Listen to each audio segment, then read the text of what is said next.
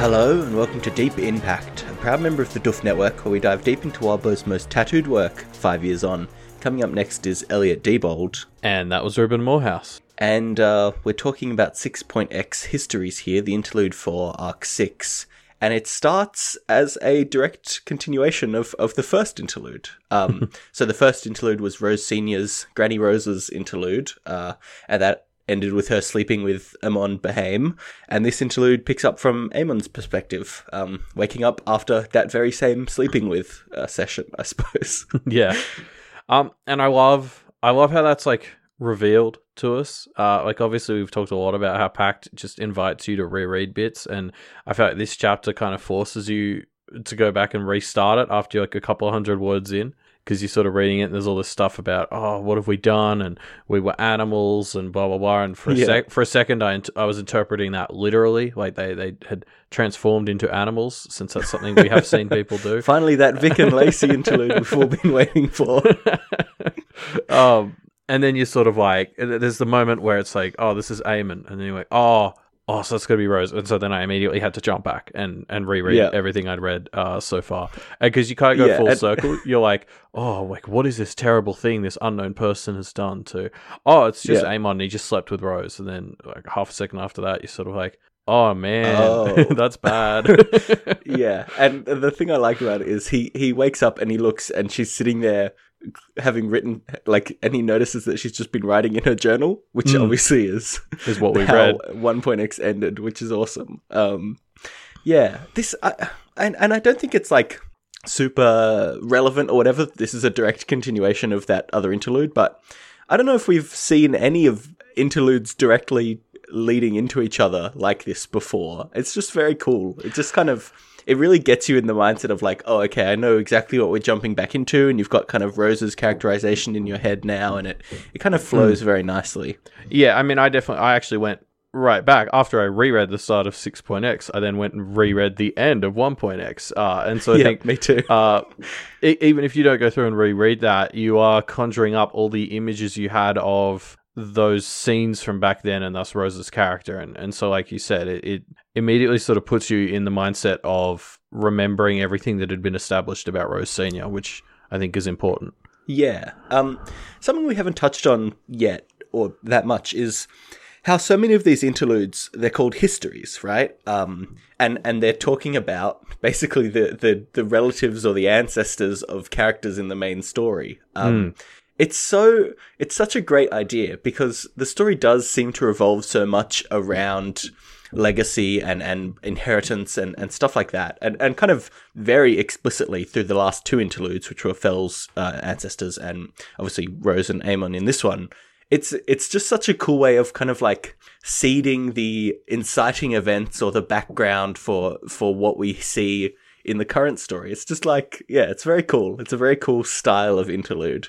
Yeah, I mean, we've essentially had the two types so far. We've had pages, which are basically just like world-building chapters that excerpts from books, which Wildbow still manages to fit little character bits into most of them. Yeah, and then we have all these history ones, and I think like the story revolves so much around like all these legacies and dynasties and families and stuff that it makes sense that the ancestors would have such a big impact on what's going on now. And I mean, we'll have a lot to talk about there at the end of this, but I mean, maybe I'm reaching a bit, but like we've seen all these others who get generations confused, and I feel like it's tying into that whole aspect that this is an old world, and this is very much a world where we're constantly talking about rules that have existed for thousands of years. We're dealing with things like Isadora that have existed for thousands of years, and so of course it's not just going to be Blake and his 3 weeks of practicing that matter to the story. Yeah,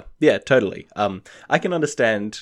Well, I can kind of understand how others get generations confused, but I don't know how anyone could get Eamon and Laird confused. Eamon seems so chill, and Laird has no chill.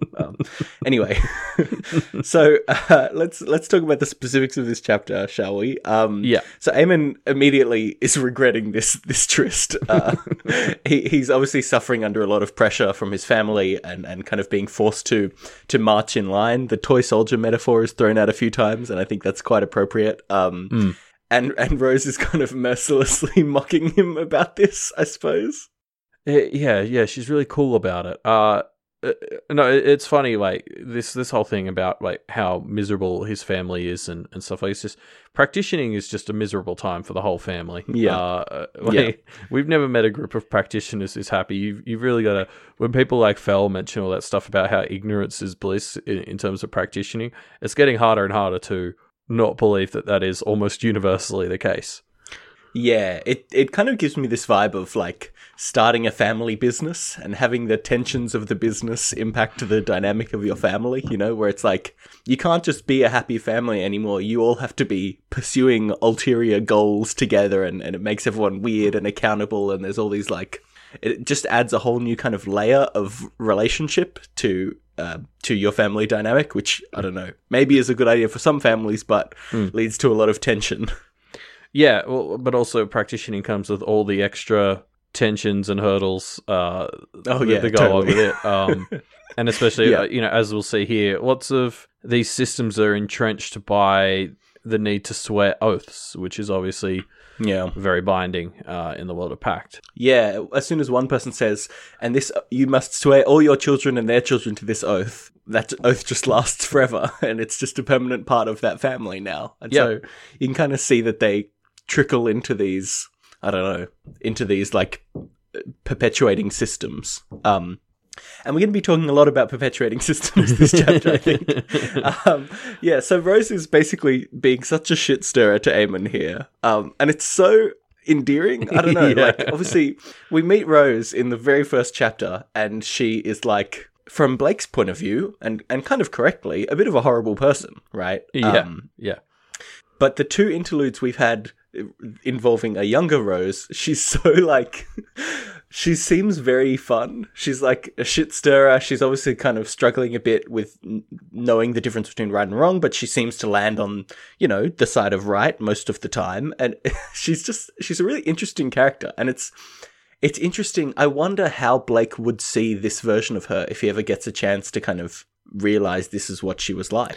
I think Blake has demonstrated that his Rose empathy skills in general, including all Roses, are kind of lacking. Jokes aside, I think I'm very interested to see more of the middle. We obviously we're seeing this young and almost idealistic Rose in these interludes when she was like a teenager and right up to like middle age, and then obviously she was like an old like bitter asshole at the end, and like was that an act, or I didn't get the impression it was like, so it's like how much of that was the world grinding her down, and like how did she end up like that? Like I'm very fascinated to kind of get some more glimpses of the middle of her journey. I think I don't think it's an act, or maybe it is an act, because there is that one bit where Blake calls her whatever it is, like a rancid festering cunt or something like that. And she kind of like has this reaction to it that's almost a bit of like a twinkle in her eye kind of thing. Which makes me think it is an act. I don't know. I think I don't know. I don't think it was that much. Maybe not fully an act, I think is fair. I think it's fair to say that this young Rose here, like, she admits that part of why she's riling up Eamon so much is because she prefers the like angry version of Eamon to the whingy one, and so that's what she saw in Blake when he started offending her in that way. Is like he had spirit, I guess. Yeah, fair enough. Honestly, Blake and young Granny Rose are similar in a lot of ways, especially their kind of attitude towards diabolism seems to be, basically they have the exact same thought about it, where it's kind of terrible and they want to try and restrict the impact that it has on the world, and a lot of these things that we've kind of been thinking about since Black Lamb's Blood seems that Rose is pretty aligned with. Well, I mean, we did know that Rose knew and liked the author of Black Lamb's Blood, so that does make sense. I guess I'm jumping ahead in my notes a bit here, but I've just written here that like Rose in this chapter, Granny Rose, was giving me big Blake vibes for most of this chapter. Not this opening bit. She was making me think of Mirrors, which is a term I haven't used for a while, totally. But is having to come out again. So like she felt like Mirrors for the first bit of this chapter, and then I think from everything from the post office on, she was reminding me of Blake, which obviously those two are similar. So that's a bit of a weird distinction to make which one she's reminding me of, but anyway, yeah, back to the chapter. So Eamon and Rose have just slept together, and Eamon's just realised that Ass Pint was watching, which is still funny 5 arcs later. Yeah, a classic. So Eamon and Rose kind of bond, and they initially kind of bond over how they're both under the thumb of their respective families, but they definitely past that seem to have chemistry, right? Like, you know, they kind of needle each other a bit, but Rose obviously seems to take a liking to Eamon, and Eamon seems to at least conceptually like Rose. I think, yeah, he begrudgingly starts to like her. I like how they managed to bond over these family issues despite them coming from very different places. Like, Eamon's being suffocated by his family, whereas Rose has been abandoned by hers, is essentially how they both feel. But they're in a good enough place that they can sort of realise that that's causing them to have the same problems. Like, it would have been very easy for this to turn into a fight where it's like, poor you, your family, like, loves you too much type thing. But they're both just like, man, this sucks both ways, huh? What's just occurred to me is the idea of Rose being abandoned by her parents. This story has taught me that if parents abandon a child, it's probably to try and get them out of some terrible contract that they've made. So maybe Rose's parents are being very loving to her by trying to be horrible to her, you know? Well, that's something Eamon points out later. I think we'll get there in a bit. I wrote a bunch about that later. Oh, right. Yes. Eamon and Rose obviously kind of bond. Eamon, he's kind of got this like noble, honorable, trying to do what's right kind of vibe, although he's kind of stuffy and a bit proper. Where Rose is a bit of a prankster, kind of pestering him, but they both end up vulnerable enough with each other to genuinely confide in each other. Yeah. I mean, yeah, in some ways she does actually feel like a little devil on his shoulder. Yeah. Definitely. I quite like just this whole scene and the way it sort of inverts like that classic sort of Jane Austen-esque old-timey romance thing. Like, I know obviously this is World War II and that's not Jane Austen times, but like Eamon being like the one who's blushing and is like, please stop, that's too lewd, and Rose being the one who's in control and just like shit stirring him is just really fun and really fits in with what we know, you know, of Rose beforehand and Eamon now, and also like the positions they both have in the world. Like, she's the Diabolist, so of course she's the one who's doing the shit stirring and who's breaking the rules. Yeah, exactly. No, it's the ability of this interlude to make us just completely be like on board with these characters. I don't want to use the word shipping because it's not quite that, but it is just like they're both so endearing in this interlude, and you know, these are characters that we don't see a lot of, and you know, they're not relevant, but I mean, you know, they're not directly in the story. They're obviously quite relevant to the story. I don't know, it's such efficient characterization that we're just so on board with them.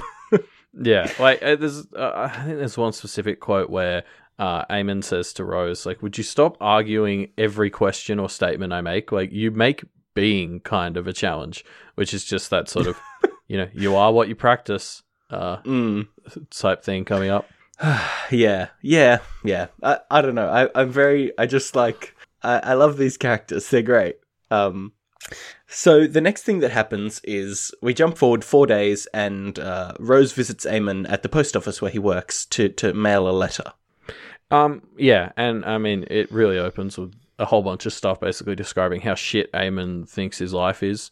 Like, he's a fit young man back at home during the war, which was obviously something people were pretty unimpressed with back then.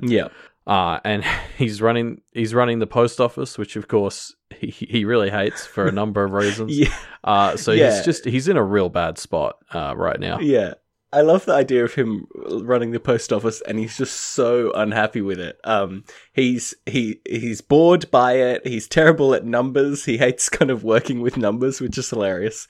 And he's kind of thought about using the power of the family to speed up his workday, which is a very kind of human thing to think about, I think. And the detail about how he's terrible at numbers, I think, is awesome because it adds this seed of humanity, but also like he doesn't quite fit what you'd expect as a standard Bahame. He's not just a Bahame, he's, you know, a person. Yeah. Yeah, well, I mean, obviously, a big theme in this interlude is like, fighting the system or escaping the system and that sort of thing. And obviously, like, I think Eamon being bad at numbers as a character trait so encapsulates that idea. Like, he's going so much against his natural abilities to be a chronomancer. Yeah, exactly. Like, he's bad at numbers, and so he's just sort of had to be forced into getting good at them to fulfill his destiny, basically. Yeah, it's great. And I mean, obviously, we've had Sandra's interlude and stuff like that's not a uniquely Bahame or even Eamon Bahame problem. Yeah. But it's I just love it as an extra detail to sort of really get you in that sense of like Eamon is flogging himself to try and fit the path his family has laid out for him. Yeah. And so Rose kind of has been thinking about this since their fling. She wants to break the wheel, as it were, which is obviously a big theme in Pact so far. Basically, every interlude we've had has been people trying to desperately escape the confines of what fate has forced upon them. Yeah. I mean, she basically opens this pitch as well with we're bound to old systems degrading, winding down like an unwound clock, which is, very tactically phrased. Very on point, yeah. Bringing in the clock imagery already, Rose. Like, she's not beating around the bush. Got to make it relatable for the bands. No, but you're right. There's definitely been a recurring theme in a lot of these interludes is how these systems are designed to sort of trap you in them, and people are trying to find ways out. Yeah, and the tragic part about it for me is the systems either explicitly or implicitly force people to perpetuate them, right? So obviously with Fell's family, it's pretty explicit where you have to make your children swear an oath to serve conquest. But, with the Duchamps and with the Bahames, it just kind of happens that by the time they're in a position where they could make a change, they don't. And that obviously comes up later on in this chapter. Yeah, I think it's partially a case of people getting beaten or broken in by the system. If you've been in it long enough, the idea of the change can be scarier than when you're new and being confronted with its limitations for the first time. But I just wanted to pull out another quote from Rose's pitch, I guess, to Eamon, where she says, "I'm telling you that in my eyes, you live a disappointed existence." A responsible one, but responsibility doesn't nourish the soul, does it? And obviously we talked about how we went and reread 1.x, and like this so perfectly combines with what Rose's finishing statements were in 1.x, like all about Minnie and how you want your life to mean something. Like this, it's very consistent with what we saw in 1.x, which I love. Also, Eamon has a couple of lines where he says he doesn't like thinking about the future too much, which again, is just what a shit chronomancer. Like, I'm sure he ends up being pretty good at it, but there's no natural inclination whatsoever. Yeah. You're right. So obviously one of the big things from 1.x was she wants to kind of leave her mark on the world. She wants to make a change, and it's like, or specifically, she doesn't want to die without having done anything, right? She wants to have an impact, which is. I don't think we called it out at the time, but this is the exact thing Blake was thinking about in, I think it was Arc 4, right? When he's thinking about this contest and wanting to not die without doing something, Even, I think we joked that it kind of sounded like he was going to do something terrible. No, you're right. Again, we've touched on this. There's Mad Blake vibes coming out of Rose, or Blake is giving off Mad Rose Senior vibes, I guess, depending on your perspective. But there's so much that Rose Senior says in this whole post office bit where you're just like, oh, that sounds like Blake. Yeah. Which is really great, like characterization of Rose that. They are so similar. It's awesome. So Rose is talking about breaking the wheel. She kind of wants to start a revolution, but she doesn't really know how. She doesn't really know what that looks like, I don't think. But she's not already doing it. Like she doesn't have the plan, but she's also not actually doing it, which isn't very Blake. True.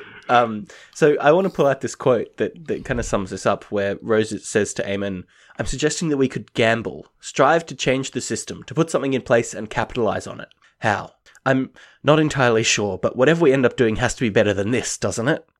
and it's so interesting to me because obviously Rose doesn't quite have an idea, but she's in this position where she doesn't. She clearly trusts Eamon enough to trust him with the idea of, I want to do something. I want to do something different. I trust you to workshop this idea with me, right? Like, she clearly sees their relationship as close enough that she can still be vulnerable with him. And I think that's interesting, especially when you compare it to the, Laird Blake relationship of the present. Yeah, I think we actually sort of talked about this a bit in 1.x, but in her diary, she very much gave off the chapter that this like weird tryst she had with Eamon, which she was writing about right after the fact, was one of the first human connections she's ever really had. Like, and that's almost even including her parents. And there's a bit back in the scene, like, the morning after, where she points out that they have this like big connection, and Eamon doesn't really think much of it. And I think it's like, because it's kind of unique for her probably to have a solid connection with another human, whereas to Eamon that's normal. But like, I mean, basically she's really latched onto this idea that things will be better if she has like someone to work with, like an ally to watch her back, like look over her shoulder. A voice over her shoulder. Yes. A reflection, if you will. Exactly. No, you're right.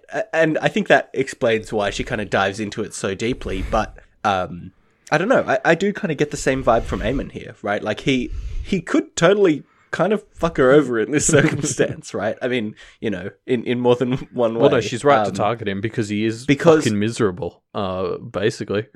Yeah. Yeah, and so I kind of get the sense that Eamon, this is the first kind of real genuine connection he has outside of, his family, as well. And I think it makes them a great pair of confidants. Well, I think, I almost think, the big difference for Eamon is he's been defined by his family telling him what to do, whereas Rose is coming up and saying, hey, is this a good idea? Is basically her plan. Like, she's coming up and suggesting they work together, and that's very different to the impression he has of his family, at least. Yeah. So Rose tells Eamon to meet again, and when they get there, she tells him she wants to possess him, with emphasis on possess. Yeah, I actually like the little detail where they don't say where they're going to meet. It's just kind of assumed. Yes, they both because usually know. That sort of thing bugs me. Like, I hate it in movies when people are like, oh, do you want to go out on a date? And it's like, yes, and then they hang up. It's like, you didn't say a time or a place. But for practitioners who are so obsessed with like the poetic nature of stuff, it totally makes sense that they just know. So I liked it. Yeah. Yes. And Eamon's reaction to being possessed, so possessed in the sense of literal demonic possession, with the plan being basically that this will allow Eamon to kind of go against his family's wishes, and when he gets found out, he can just be like, oh, I was possessed. It's like a form of plausible deniability, basically. Exactly. And Eamon's response to this is that it's a fucking bonkers plan. And my response to it is that Eamon is right, and it is a fucking bonkers plan. It's like, it's wild. And maybe we've just been conditioned to not trust light possession throughout all the other interludes and stuff, but I don't know, Yeah, I mean, Rose does genuinely seem to believe that the risk on her end is greater as the one who would be doing the possession on him. And she may very well be right, but still. I think if they get found out and Eamon's like, oh yeah, I was being possessed and mind controlled by Rose, she's pretty fucked. I think that would not end well for her. No, and I think that's why, like, she does seem to think that the risk is greater for her. But like, I mean, giving, like, she says that it'll be a possession where it's like he will actually be in control, but others will believe that he wasn't. Like, that seems like such a fine line to me that it's like, this is obviously fucking mental. Like, yeah. Yes, and Eamon turns her down. So I want to touch again on how interesting Rose is here, because she kind of explicitly calls out Blake at one point, which I like. Or not explicitly, implicitly, where she says that she can't have any friends because, as a diabolist, if you have friends, there's just too much of a risk that bad shit is going to trickle down to them. And this is like kind of calling out what Blake has just done. Yeah, it absolutely is. But she's so vulnerable in this scene as well. Like talking about how she's different Yeah. in these chapters to what we saw of her at the start of Arc 1. Like the way Eamon notes that she gets embarrassed and she's holding a diary. Like she's quite vulnerable, and I don't really get the distinction she's making there because she genuinely seems to value his opinion and like really wants to form this connection with him. And I don't understand how that's really different to just being friends and kind of exactly what Blake did. Like she says that there's the risk of that, but then that's essentially what ends up happening, right? Well, yeah, I suppose. Yeah. So Eamon tells Rose, "Hey, I can't be possessed. I'm sorry." And then the conversation. But he says, "Hey, I'm not in any rush to leave. Let's keep hanging out." And they start talking about World War II. And how Eamon fought in World War II as a practitioner. Yeah, so it turns out in Pact it's even more horrifying to be in World War II than it was in real life, which makes sense, but yeah. Yeah.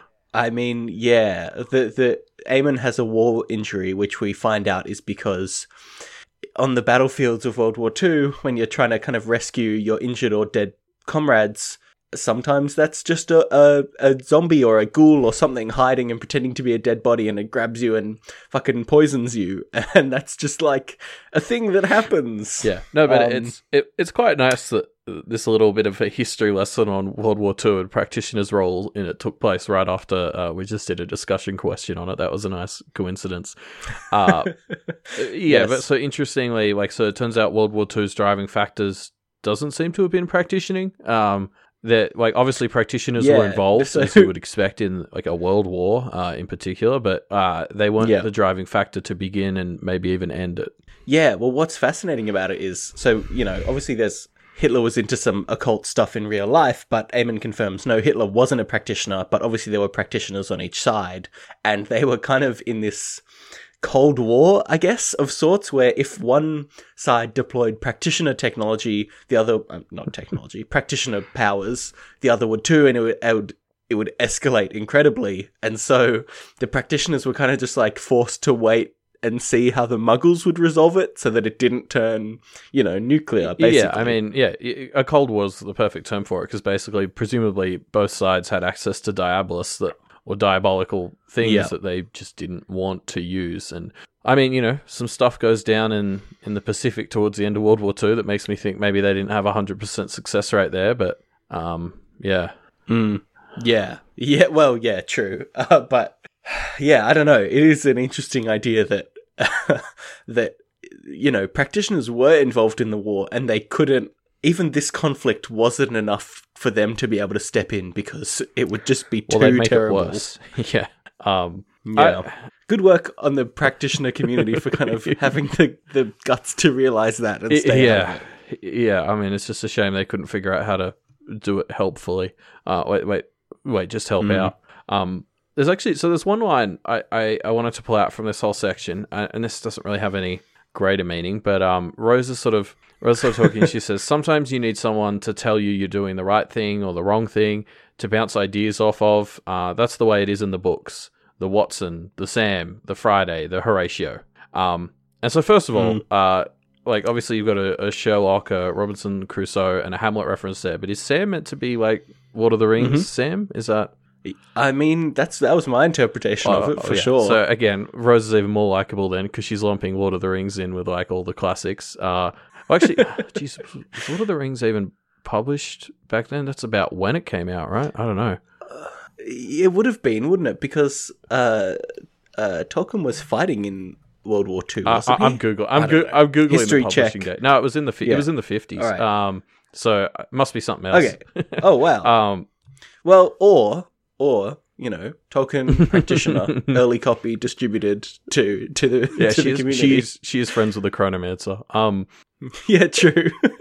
One of the big things that the Hames use their power for is pulling popular fiction from the next 10 years to get an edge. I probably would. But anyway, so the second half to that quote is then Eamon says back to Rose, you can't base real life off of books, and Rose responds, I don't have anything else to work with, which is pretty fucking tragic. Yeah. Yeah. Yeah, it is. I mean, these characters are so isolated, and that's kind of why they find each other. And yeah, so Eamon says to Rose, "Hey, I won't be possessed for you, but I can be a voice to keep you in check. At least, I'll do my best, and maybe I'll have to stop doing that at some point once my family finds out." Yeah, he basically agrees to be Rose's Rose, more or less. Yeah, well, yeah, exactly. Rose's Rose. Yeah, and so this is where Rose touches on the thing that I kind of alluded to earlier, which is where she talks about how she's going to inherit a karmic burden from her mum and how it's going to fuck with her, and this being kind of one of the big reasons that she wants to break the wheel so that her descendants and Aemon's descendants aren't stuck in the same cycle that they are. Yeah, which is interesting because hers is a bit... The Diabolist one is a little bit more literal and like unavoidable than just so. Like Aemon can break the wheel in a generation pretty easily by not holding Laird to the same standards that he was held to. Whereas Rose's escape will require a bit more maneuvering to avoid the bad karma. But I love this bit where Aemon points out: could that be why your mother keeps her distance, giving you that freedom, protecting you from the shadow that lingers over her? And like Rose just looks at him bewildered because it's like clearly never occurred to her that like her mum might be keeping a distance to protect her, which is just the best thing ever. And like it ties back a little to what we were saying about Rose Senior in her old age, like how much of that her being like so cold to everyone was to protect them by stopping them from getting close to her. Yeah. This is what casts more doubt upon is it an act or is it not an act for me. Like, she kind of explicitly realizes, as Fell's dad or granddad, I don't remember, did, that, distance could be a saving factor for these people. Anyway, so we jump forward 35 years, and Aemon and Rose are meeting again, and we get the sense that they've been kind of meeting semi-consistently since they were young. They've been secret friends for the last 35 years from the looks of it. Yeah, secret BFFs. Yeah. So essentially, what's happened is Aemon's dad has passed, so now Aemon's in charge, and I couldn't help but notice throughout this entire, what I assume is actually the funeral scene, there's not one line in his internal monologue that even suggests he's a little bit upset that his dad has passed. Like that's where he ended up with his family, apparently, is that his dad is gone and he's straight to business, and that doesn't seem to be an escape mechanism. That just seems to be he doesn't really care. Which is dark.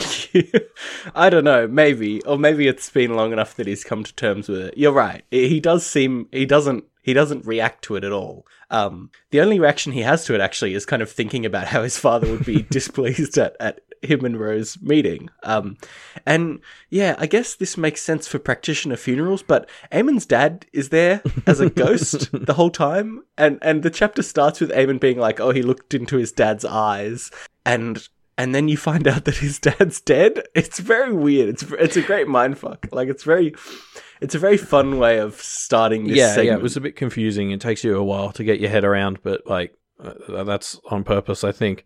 And obviously, like this is so it's like because the whole section of this for Rose is, hey, you're free now.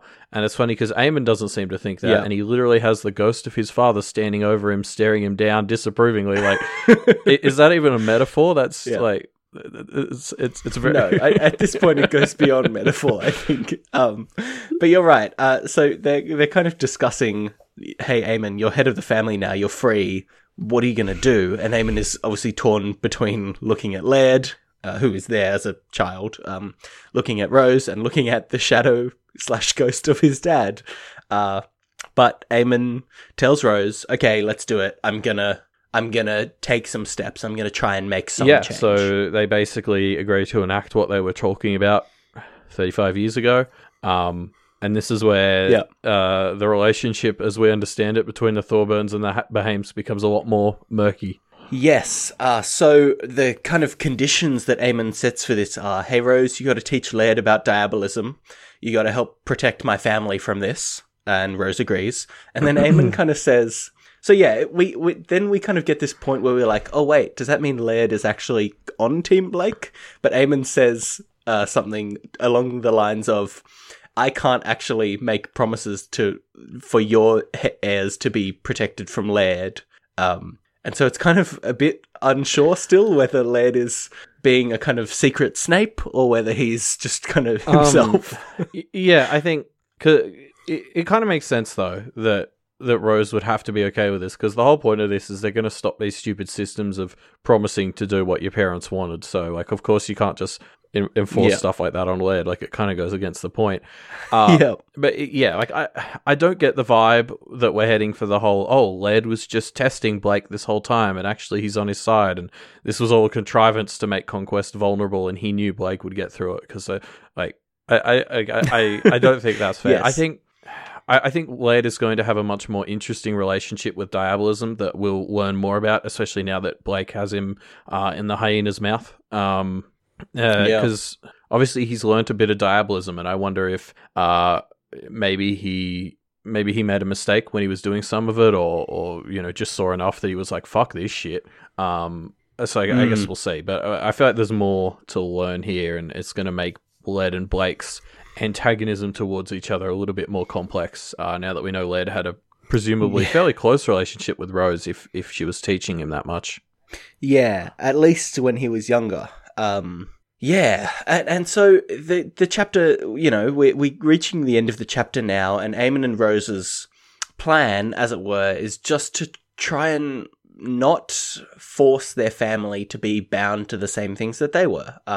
Not necessarily bringing on change, but setting the stage so that their heirs can, if they get the opportunity. They're effectively just taking off the training wheels. Like all these limitations. Their theory is that all these limitations are there just as much to protect the system as to protect the people in it. So their hope is that without the limits, the system might break rather than the people. I guess is the plan. It's a bit of a Blake plan in that regard. You just kind of like throwing out all the dice and hoping they land on some good numbers. It's interesting because I don't know whether or not to say this plan is working yet, because Laird and Blake are fighting so much between themselves that, like, obviously that's not great. But then also, like, Conquest is a glowing example of one such perpetuated system. And he's more vulnerable than he has been in a long time, seemingly. So, jury's still out on the success of this, I reckon. I think the thing that's interesting to me about this is, throughout the chapter, Eamon talks about how he and his family, for a few generations really, have never been able to actually use the power that they're all paying into. Like, they have this huge store of power, but they just can't use it. They're sworn by oaths to protect it and not to abuse it, right? And we know Laird isn't sworn to that same oath, and it kind of recontextualizes, I think, how much big time magic has been done against Blake. Like, the house thing, Duncan, some maybe Laird stuff at the coffee shop, Duncan stuff. Like, I don't know. It kind of feels like the plan has actually maybe backfired a bit, because now Laird is free to use / abuse, depending on what side of the fence you're on, his family's power, which is interesting. I don't think that's what Eamon had in mind. Or maybe it is. Maybe it is just giving them the freedom to make their own decisions. I'm not sure. Yeah, we don't know quite enough about what they were hoping to get out of this, but it may just be that Laird being able to waste it on his own terms is a partial success. Ideally, probably not using it on the other half of the group that originated this idea, ideally, but take what you can get, I guess. Also, a little detail is Rose Senior is holding her eldest child, Charles, I think, who I went and looked it up because I was trying to figure out whose father that was, like which of the children, and I think he's the one that wasn't really mentioned and is said to be a bit like insane, which, given what Eamon is dealing with in this chapter, I think makes a lot of sense. Given what kind of Rose did to him as well. Yeah, exactly. Used him as bait for a demon.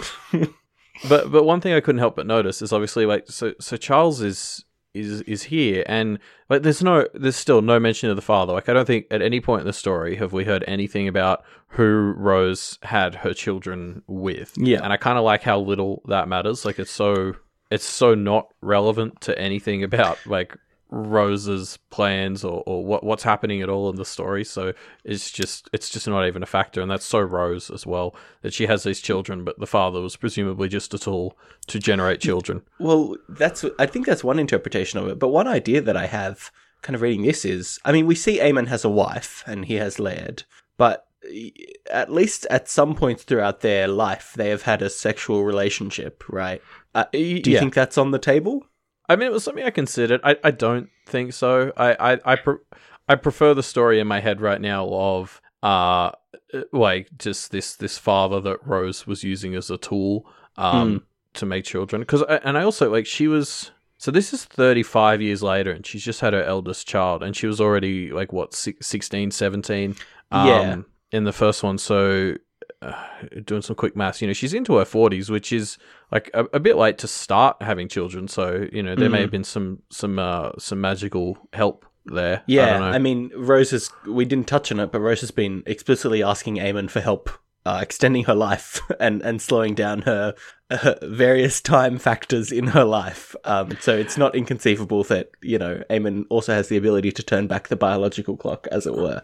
Yeah, well, I mean, it makes sense if she's just started having children in her her late 40s, and she needs to be around for some of the grandchildren to be old enough for her to start enacting her plans. Like, she's going to need a boost, basically. Yeah. Like, just So Rose, this chapter ends with Rose asking for more time from Aemon, basically asking him to extend her life so that she can see and help her grandchildren, kind of set this plan into motion, because of the oaths she swore, her children can't actually be a part of the practice. So that's a no-go.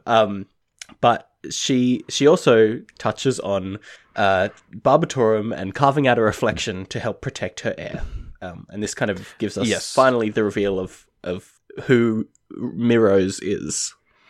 Yeah, and I mean, really, like, the reveal for us here, like, obviously, I think I've speculated to death that exactly what Rose was planning when she presumably made Mirrose, and now, like, it is to protect Blake, apparently. I mean, interestingly, I'm still keen to see where Molly fits into all of this. Like, why was Molly first? What part of the plan was that in? Like, was Rose just like, oh, maybe she'll have a shot, I'll chuck her in there, or was it part of? Was there a Marty that's Molly's alternate universe reflection helping her out, but it just wasn't successful? Yeah, but like, yeah, I mean, obviously, with all the developments of Rose seemingly not being, Mirrose not seemingly not being dependent on Blake, I had been leaning more and more to the idea that she was created to replace Blake as the heir. But the phrasing here would seem to imply to me that that's not necessarily the case, and so, like, I want to double down on the theory I had that Blake will die and Rose will be a part of bringing him back somehow. So I guess we'll lock that in as an official prediction. So a fish prediction. So lock it in 7.1. It will be deconfirmed as is tradition. What, when Blake says, "I'm going to live forever"? How would that be deconfirmed? Well, that's the thing. I'm trying to create predictions that can't possibly be deconfirmed. That's my secret plan. Solid. But yeah, that's the end of this interlude. It ends with us kind of finding out a bit about who Rose is. And I guess that's the end of this arc as well. So instead of doing any kind of comment dive or anything this chapter, I think we should just talk about this arc as a whole. It's a long one. There's a lot to get into. Let's start with Subordination as a title. What hidden meanings can we find about this chapter title, Elliot? Yeah, I mean, obviously, like, so to be subordinate is to be, like, beneath, or, like, you know, to have someone, like, controlling you or something. And obviously we have this whole chess game that's kind of like with Blake and Conquest having subordinates who are going to war. I mean, that's the very obvious and literal interpretation of all of it. I think also Blake and Laird are subordinates to fate, kind of trying to be escaping fate from, you know, their parents, grandparents, etc.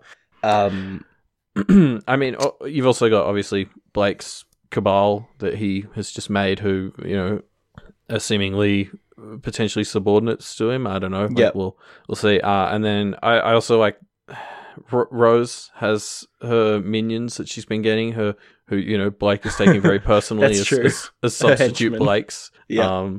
Blake and Rose are both sort of growing their camps, so to speak. Yes. So I think that's the first definition of subordination, the one that I think will spring to mind for most people. The other one I want to talk about is the legal definition here, which is an interesting one that I think maybe comes into it, but I'm not quite sure how. In debt repayment, subordinate clauses are basically priority of who gets repaid debt first, right? So if there's mortgages on a home, if that home gets foreclosed, the first mortgage lender, is the first subordinate and has first dibs on the money from that home. And then the second mortgage lender gets the second dibs on the money. And so subordination in a legal term is kind of prioritization of debt repayment, I guess, to debtors. Yeah, I'm not quite sure how it relates. I feel like there's something there, but I can't quite put it together. I think this one's harder because that legal definition actually correlates a lot with just the normal colloquial use of the word, so it's not as distinct as some of the other arcs where we've had this discussion. Obviously the whole thing relating to debt, it's hard not to tie it to karmic debt in my head and seeing how I don't know, there's the ordering of the heirs, so Blake and Rose. That's where my mind went as well, but it doesn't feel quite right. I mean, Conquest has subordinated his control over everyone except the champions in the city. I'm very much reaching here. Blake's friends have subordinated all of their own priorities to join him in the war. Felto, but no, I think it's just not as distinct this arc as it has been in some of the others, where the legal term subordination maps so closely to how we use the general term. I just think there's overlap there. Yeah, I think so.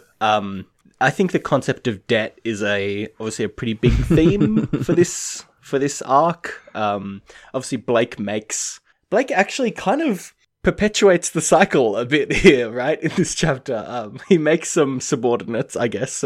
He makes a cabal that now will kind of cause him to continue to incur karmic debt based off of their actions. Well, all he's got to do is make them karma positive, and because I think it's been said that you reap rewards as well. Maybe I'm wrong about that, but I think so. I think it really is a practitioner. So it is a pyramid scheme. In which case, it's going to be tricky to do considering he's a diabolist, and so they're a cabal. But if he can keep the group karma positive, then it'll actually be an asset. But yeah, just sort of to bring up the whole arc, I guess, and do a bit of an arc summary. I think from what I can see, this was really an arc. It's all about dealing with choosing your destiny or choosing your own path, not taking the path that others are forcing on you. And I think that ties into the concepts of subordination, we were just talking about. If someone is above you, ordering you, and all that sort of thing, you're not really free to choose your own path as a subordinate. We're seeing a lot of people make destiny-based decisions. Blake's friends all just made a pretty permanent commitment that has altered their life's trajectories. All the stuff with Rose and Isadora and destiny related to that is obviously a big one.